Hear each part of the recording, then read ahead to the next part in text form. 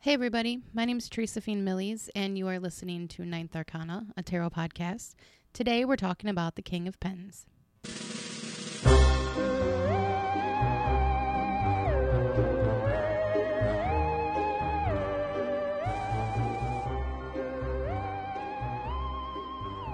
The King is the divine masculine. That's what I used to say in readings, because then the person across from me would get a picture in their head. Whoever they see is the divine masculine. And that would be that. That would be the answer. I always guessed that they saw like Tom Hanks or Clint Eastwood. If they were real lucky, they saw their own dad. The image of a decision maker and a provider.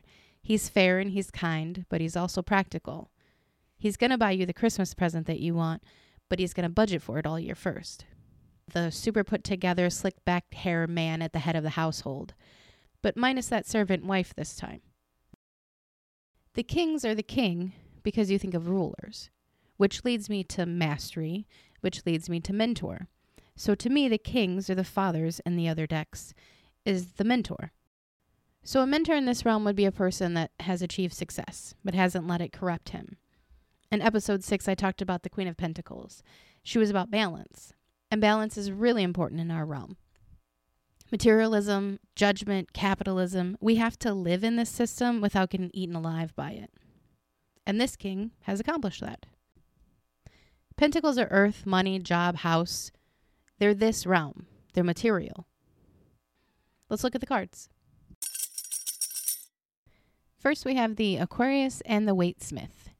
Here he is on his throne. He's completely covered in vines and grapes. It's difficult to even see what's going on in the picture because it's just so busy with vines and grapes. This is extreme abundance. This is wealth. His armored boot pokes out from the bottom of his robes. He holds one pentacle in one hand and a golden wand in the other. His crown has 3 points, and on each point is a flower. His head and his neck is wrapped in a red scarf. And on his throne, he has 4 bull heads on each of the corners. The red scarf is power. Power in his mind over his thoughts and his decisions, and power of his voice. He is intentional in his words, and they land exactly the way that he means them to. In the Aquarius, the throne is green, and in the Waitsmith, it's black. Green is the color of the heart. He makes decisions from love and from caring.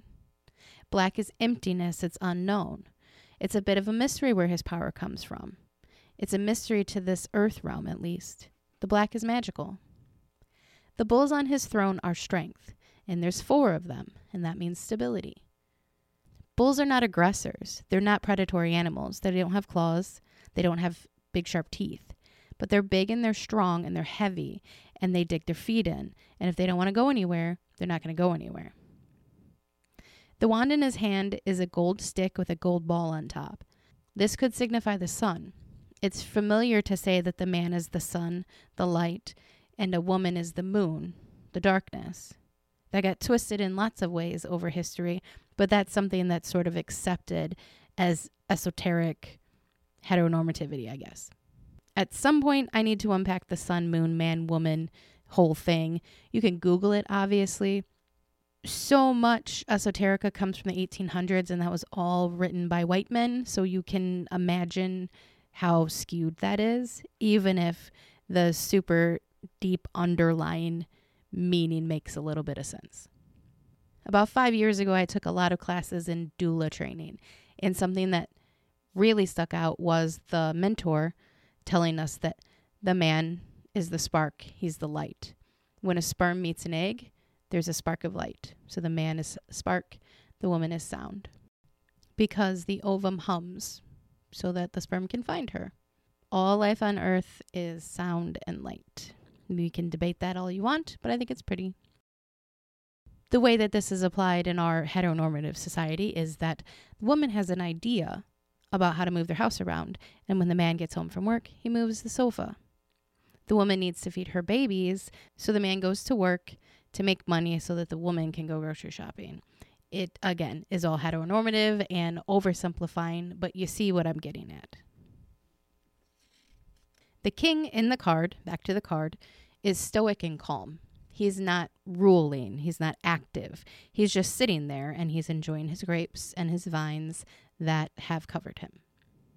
The vines themselves tie him to the earth. The grapes, once they're fermented and made into wine or spirits, signify the hidden realm. Alcohol is called spirits. And then finally, the boot. The king was once the knight, and the knight is kind of headstrong and determined and has blinders on and moves in a direction without information or with only a bit of information and is just like on his thing. The king understands that that isn't where he is now or wants to be, but he needs you to know that he's been there and he's been in battles. He can fight. He can do that thing, but he's choosing not to. He prefers not to. In the Morgan Greer, we have the same imagery. It's clearly executed here. The grapes, the pentacle, the wand, or scepter, maybe. The crown looks like it has bull horns on it instead of on his throne. He doesn't have a throne. He's just a portrait. It's also super green. It's green all over. His robe is green. That's heart and caring and kindness.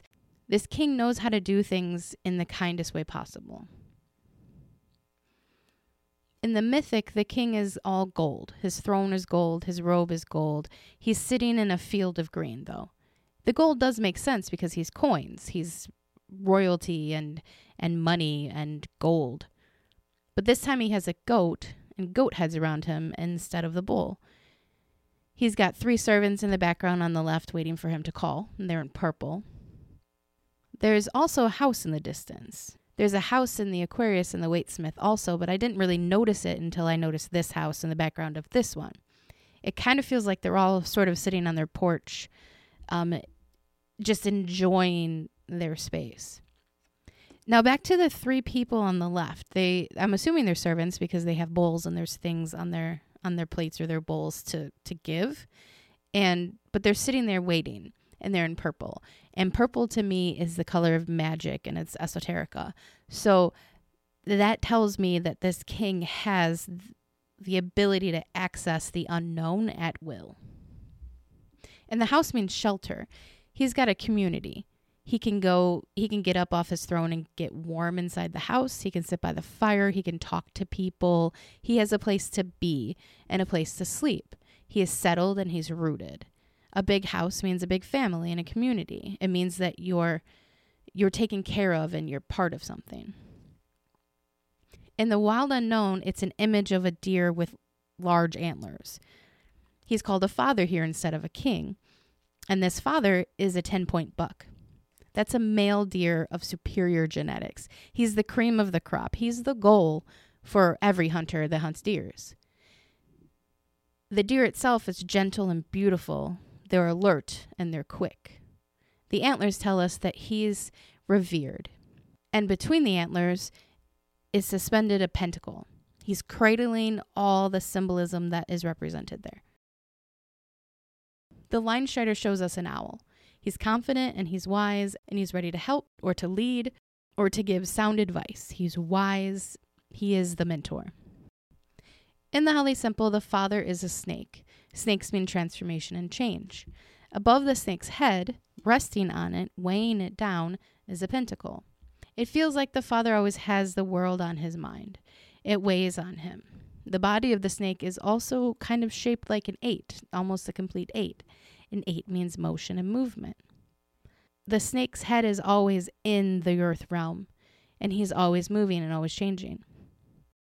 The Luna Soul shows us the king of discs. He sits in a throne made from a tree. He's in a bamboo forest. He holds his disc in his hands lovingly, while 3 baby birds chirp at the top of his throne, and a snail crawls up the back of the trunk. I like that we can see the dirt and the earth under his feet and the mountains in the distance, and it looks like there's a sunrise too. In this card, I see respect for life, respect for the cycle, respect for the earth itself. And this card is not pentacles, it's discs. So there's a different implied metaphysicality here. It's just earth, it's just money, job, home. It's just the world that we live in that we can see. And the king signifies the balance in the life cycle and his respect and reverence for it.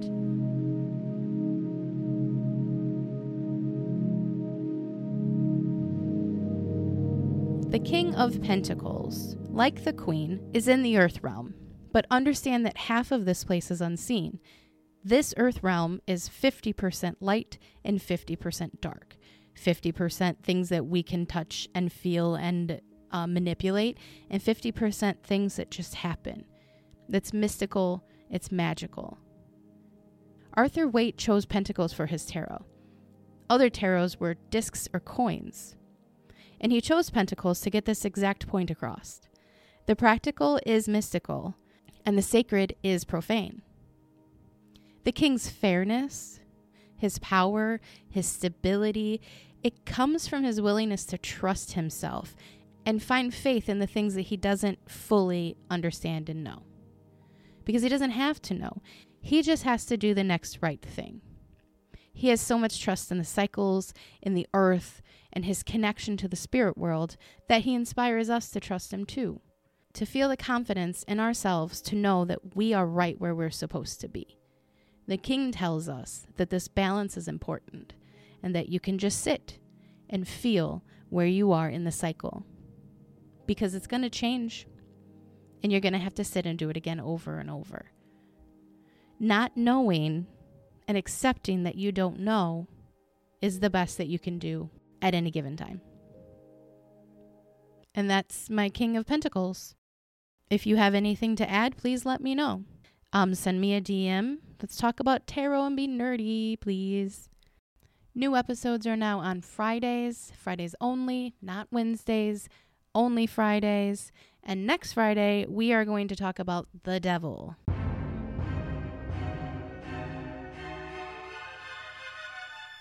I am very excited about it. Thank you so much for listening to Ninth Arcana. You can follow me, rate, or review on Spotify or Apple Podcasts. New episodes always on Fridays. You can also find me and all the pictures of all the cards that I talk about on Instagram. I'm Ninth Arcana Podcast. Now you should go pull some cards. Okay, love you. Bye.